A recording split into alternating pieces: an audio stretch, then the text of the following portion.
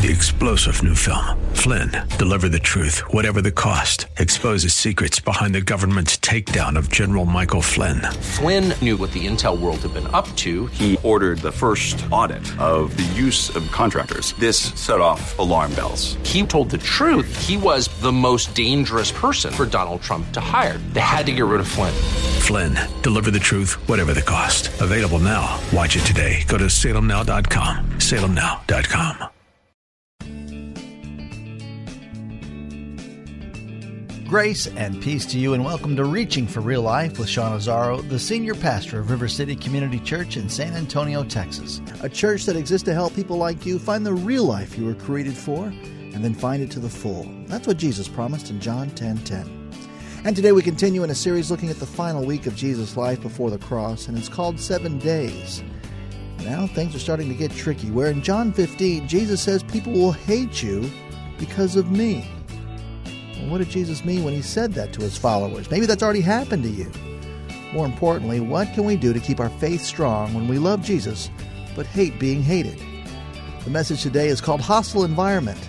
You can follow along with the notes and discussion questions for your own Bible study on the media page for this series 7 Days as seen at reallife.org. If you have a Bible nearby, Pastor Sean is teaching from the book of John. It's time for Reaching for Real Life Radio. Topic today is living in a hostile environment. Jesus spent significant time on the night he was betrayed, his final serious big conversation with his disciples before he was crucified and resurrected. Kind of famous last words. He spent a significant chunk of time preparing them to live in a hostile world. And that's not fun to talk about. Unless, of course, you've actually experienced living in a hostile world. And unless you've had time to think about and kind of consider, how do we process this? How do we navigate these waters? You know, we throw the word persecution around, but I think there is some reality to that. A few years ago, Kelly James Clark with the Kaufman Interfaith Institute wrote an article for the Huffington Post. And in it, he quoted German Chancellor Angela Merkel, who declared that Christianity is the most persecuted religion in the world. Now, when a national leader declares that, it's kind of a big deal. And, of course, all the appropriate voices cried out in criticism and, oh, no. Well, the problem is, a gentleman named Rupert Short did a recent research report for Civitas UK, and he confirms Merkel's claim. Clark says, we may not want to hear it, but Christianity is in peril like no other religion. While this is a contest no one wants to win, Short shows that Christians are targeted more than any other body of believers. Short's the author of the recently published Christianophobia, A Faith Under Attack, and he's concerned that 200 million Christians in the world, 10% of the global total, are socially disadvantaged, harassed, or actively oppressed for their beliefs. He contends that Christianity is actually facing elimination in its biblical homeland. Between half and two-thirds, listen to that, half and two-thirds of Christians in the Middle East have departed or been killed over the past century.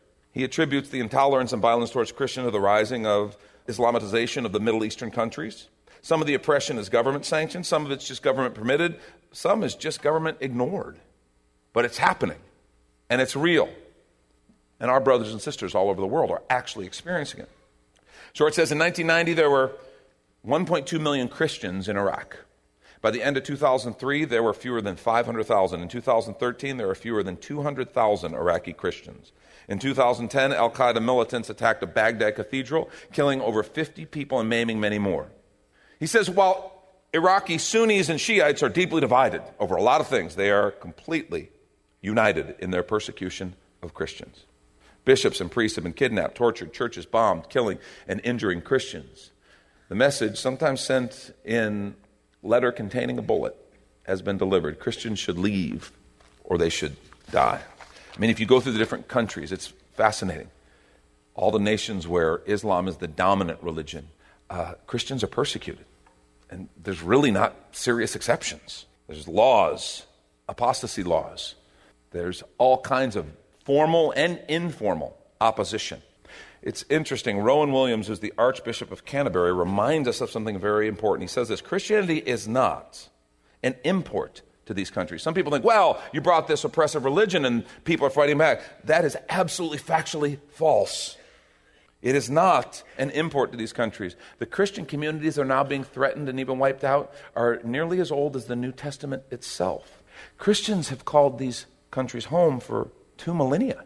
Christianity is not a Western imposition on historically Islamic countries. It's important to understand, Christianity existed in these nations 500 years before Muhammad, before Islam became an organized religion. And that's something that's very important to understand when you see hundreds of thousands of Christians experiencing persecution in serious ways. That's one of those things that we in America, we kind of wonder, well, how does that affect us? And boy, we feel bad. And if you're part of, like, there are certain ministries that talk about it a lot, but our press doesn't talk about it a lot. The public arena doesn't talk about it a lot. So do we have a responsibility? I mean, all these questions come to our mind. And how does that impact us here? And I mean, I think it's hard for us sometimes to relate because we're like, well, Christians are the majority, aren't they? A lot of places, they're not. And it's interesting, when you talk about the U.S., you know, we haven't experienced persecution like some places. It's interesting, a couple years ago or last year, the Mayfields and Lori and I went to South Africa for a leadership conference from leaders all over Africa. And so there are a lot of leaders from northern Africa, which is largely Muslim. And these leaders shared some of their stories of persecution, of being beaten, imprisoned, of friends being killed, of threats, all the stuff. And it's like when you're sitting and listening, and then you want to complain about, we had a difficult board meeting, though. It was really hard. Our elders can be tough. You just realize, okay, we're talking about a different universe. But there are things in the United States that I think should cause Christians to wake up a little bit and say, wait a minute, maybe Jesus was talking to us too when he talked about this. Some of you may have heard of Atlanta Fire Chief Kelvin Cochran. A neat man. I got to meet with his attorneys, and just a small group of pastors a few months ago. This is a neat brother, soft-spoken, humble, godly man. He was raised in poverty in a single-parent home in the South, but he was taught a deep faith in God and a belief that America was a place of exceptional opportunity. Now, obviously, he experienced racial injustice. But even in the midst of that racial injustice, he was raised with the belief that not all people are like that there's possibility and hope, that God is bigger. And so that was his paradigm. That was his worldview. Well, he had this dream of being a firefighter. So in the midst of the racial injustice that was very real and present, he fulfilled that dream to become a firefighter in the all-white Shreveport Fire Department. He worked unbelievably hard. He studied unbelievably hard, and he excelled. And he began being promoted and promoted again. And ultimately, he became the first black fire chief in Shreveport history. Well, as chief at Shreveport, his career began to take off in a serious way. He was elected second vice president of the International Association of Fire Chiefs, then first vice president. He became president of the Metropolitan Fire Chiefs Association. 8 years after he became chief in Shreveport, Mayor Shirley Franklin recruited him to become Atlanta's fire chief. That's a huge promotion in a huge city. In 2009, Barack Obama appointed him U.S. Fire Administrator to run the Fire Administration, which is a division of FEMA, Federal Emergency Management Agency. So he had risen to the top. He'd been recognized by the president. He'd been hired to lead the nation's efforts on a national level. Well, Atlanta began to experience some problems in their fire department after his departure. And so they began to experience budget cuts. They had a shrunken, demoralized force. So the next mayor, Mayor Kazim Reed, Shirley Franklin's successor in Atlanta, recruited Cochran to come back and be the fire chief. And he did. He went back to Atlanta, eager, he says, to take on the challenge and to help rebuild the department that he had led to exemplary status. Well, he did that. He came back and he led that fire department back to being nationally exemplary. However, there's one problem. He's a very committed believer.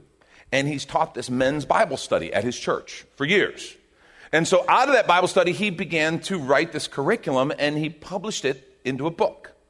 Now, it was self-published. It was not like it was, some big national thing. It was just a thing he did, a project on the side through his work at church. He did not bring that. He'd never, imposed that on people at work. He'd never had a discrimination claim against him. He never had any issues like that. He was very careful in how he conducted himself. He lived his faith with his actions and his heart and was much more selective with his words. But the problem is, in this book, in a section under human sexuality, he wrote that God's design is that sex would be in the context of marriage between a man and a woman, and that any sex outside of that context is sin and dishonors God. And he included things like adultery, fornication, homosexuality. Well, the problem is he gave that book to a couple Christian friends at work who asked for it. He was friends with the mayor, and he gave him one as a gift.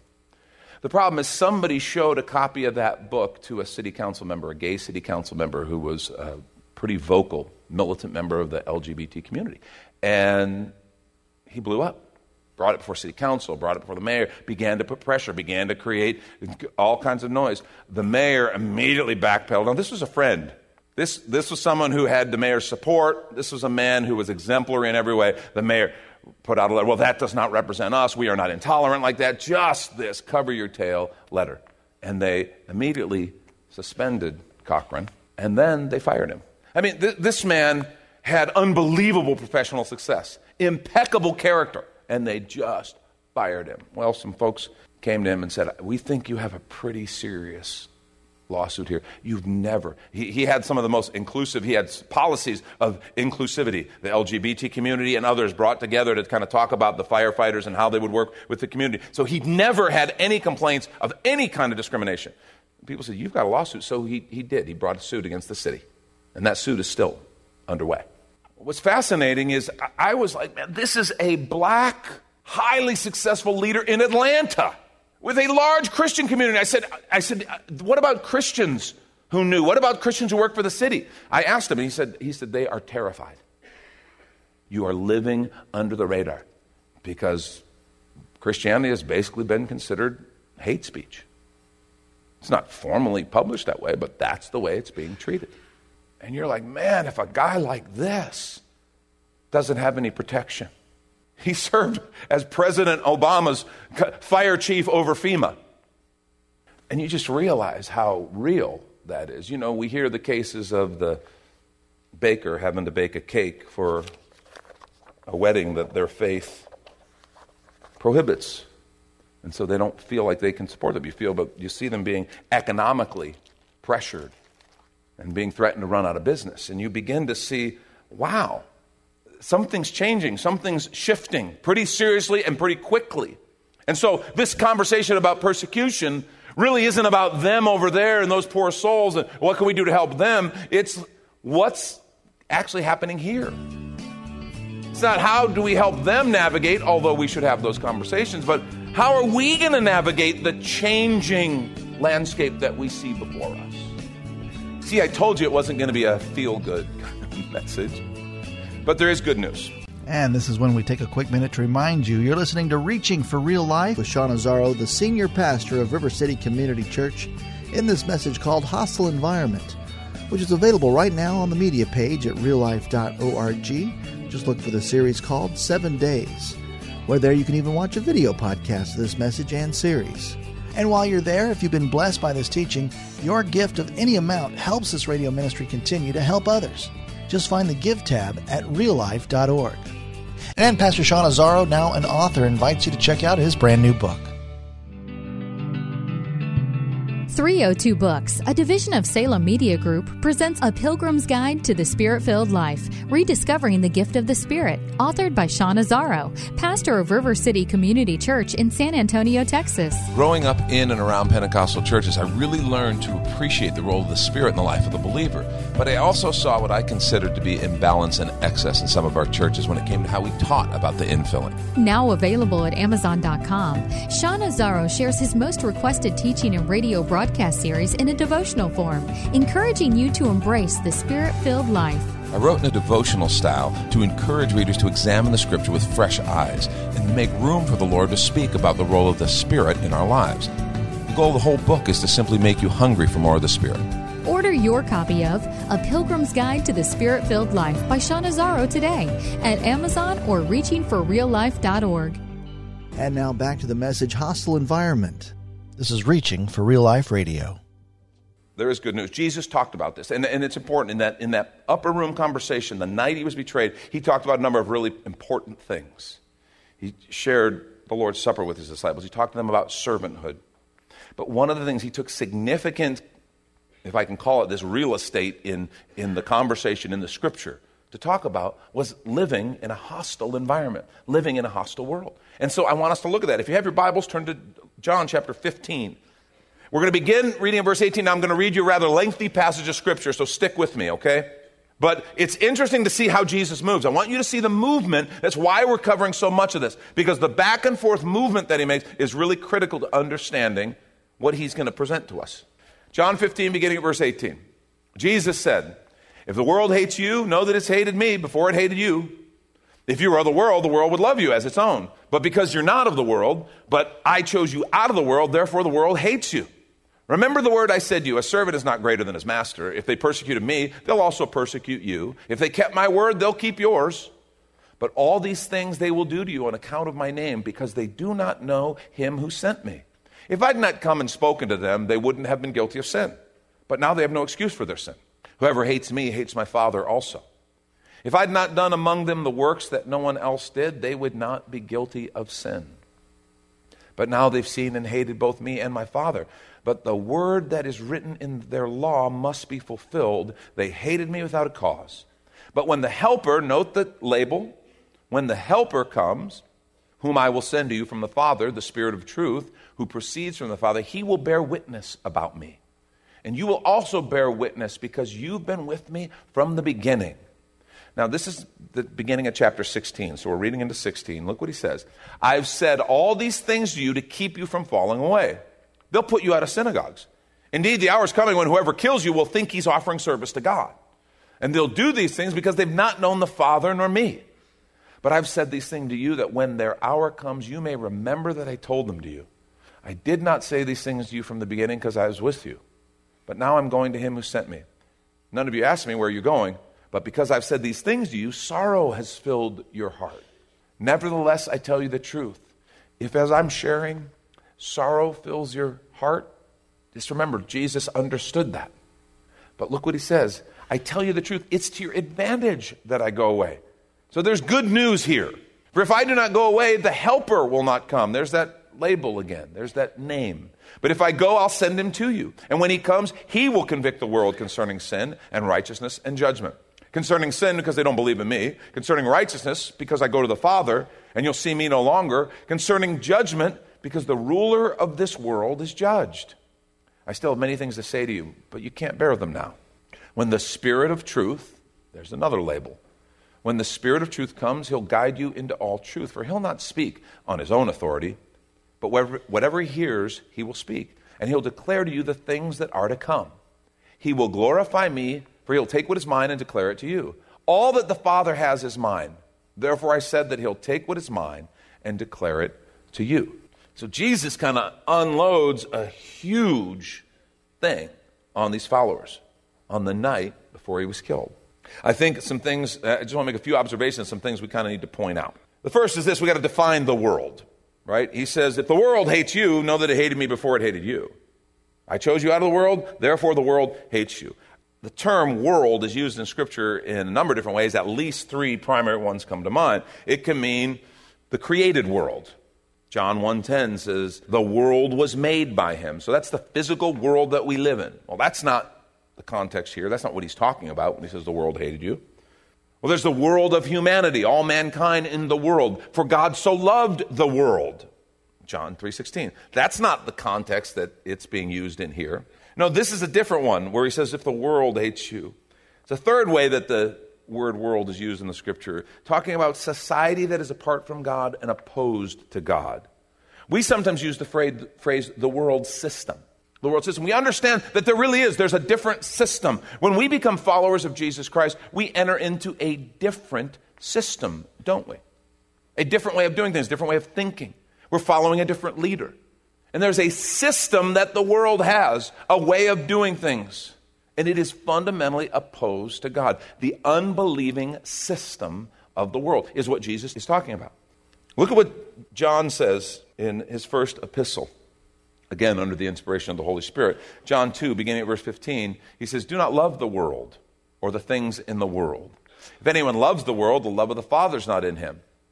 For all that is in the world, the desires of the flesh, the desires of the eyes, the pride of life, is not from the Father, but is from the world. Now, notice what he says. He's do not love the world. But wait a minute, I thought God so loved the world. He's talking about a system, and he defines the system. If anyone loves the world, the love of the Father is not in him. All that's in the world, and here's some of the system. The desires of the flesh, the desires of the eyes, the pride of life. It's not from the Father, it's of the world. He says, do not love the world. It's like, but wait a minute. But come on, I'm supposed to love people in the world. How do I do that? We're supposed to be in the world, but not of the world. How do we divide this? How do we divide the person from the system? That's a really significant question. To begin to see people as victims of a system just like we are without Christ, like we were without Jesus Christ. Victims of a system. The system. There's a spiritual root in the system. There are proponents of the system. There are people walking in the system. Sometimes our greatest opposition and persecution will become from people who are walking in the system. How to be able to see them as someone who God loves and wants to save and redeem, and yet not love the system. This is serious stuff. James, look how James talks about it. James is not playing, okay? You adulterous people. Tell us what you think, James. Okay, just put it out there. You adulterous people, don't you know that friendship with the world is enmity with God? Therefore, whoever wishes to be a friend of the world makes himself an enemy of God. That's powerful. This system of the world is opposed to God and opposed to us. Remember what Romans 12:2 said? It says, do not be conformed to the pattern of this world, but be transformed by the renewing of your mind. This world system would love to press you into a mold and force you to conform. You know, there may not be a formal manual out there that's being handed to you and read this, learn it, and live it, or else. But you felt the pressure. You felt the pressure to conform. Do not conform to the pattern of this world. See, here's what we're being told. Christians should be at odds with this world system. We really should. If there's not some difference, we have a problem. We have a real problem. Our purpose should be fundamentally different. When we get up in the morning, the reason we get up, how we live our lives, what we're living our life for, should be vastly different than those who don't proclaim the name of Christ. If it's not, we have a problem. Our values should be different. The things that we hold most dear, to use the phrase, the hills that we'll die on, should be really different. Our values because of Jesus, because of his presence, because of his spirit, because of his leadership in our life. Our goals should be very different than the goals of the world system. It should be. Our objectives. We should be different. And if we're not, we have a problem. Now, this is interesting, the progression of opposition in the scripture we just read. Okay? There's 4 different levels of opposition that Jesus talks about. The first is hatred. It says, if they hated me, they're going to hate you. Persecution. That's when it gets formal. Or expulsion. He says, they'll throw you out of the synagogue. There'll be religious people who, when you truly begin to follow Jesus, instead of being controlled by their rules and their desires, they're going to make you an enemy. They'll throw you out. And ultimately, even death. And we know that there has been religious persecution throughout history, even to the point of death. It's one of those things, you just say, why? Why the hatred? What is the hatred all about? I mean, I understand. In places, we use the example of Northern Africa, the Middle East, and places that are dominated by Islam. At least you understand, and especially those who are more radical in their teaching. Not all Islamic clerics or not all Islamic teachers teach the same way. But you understand why they say, yeah, Christianity is opposed. It's a different religion.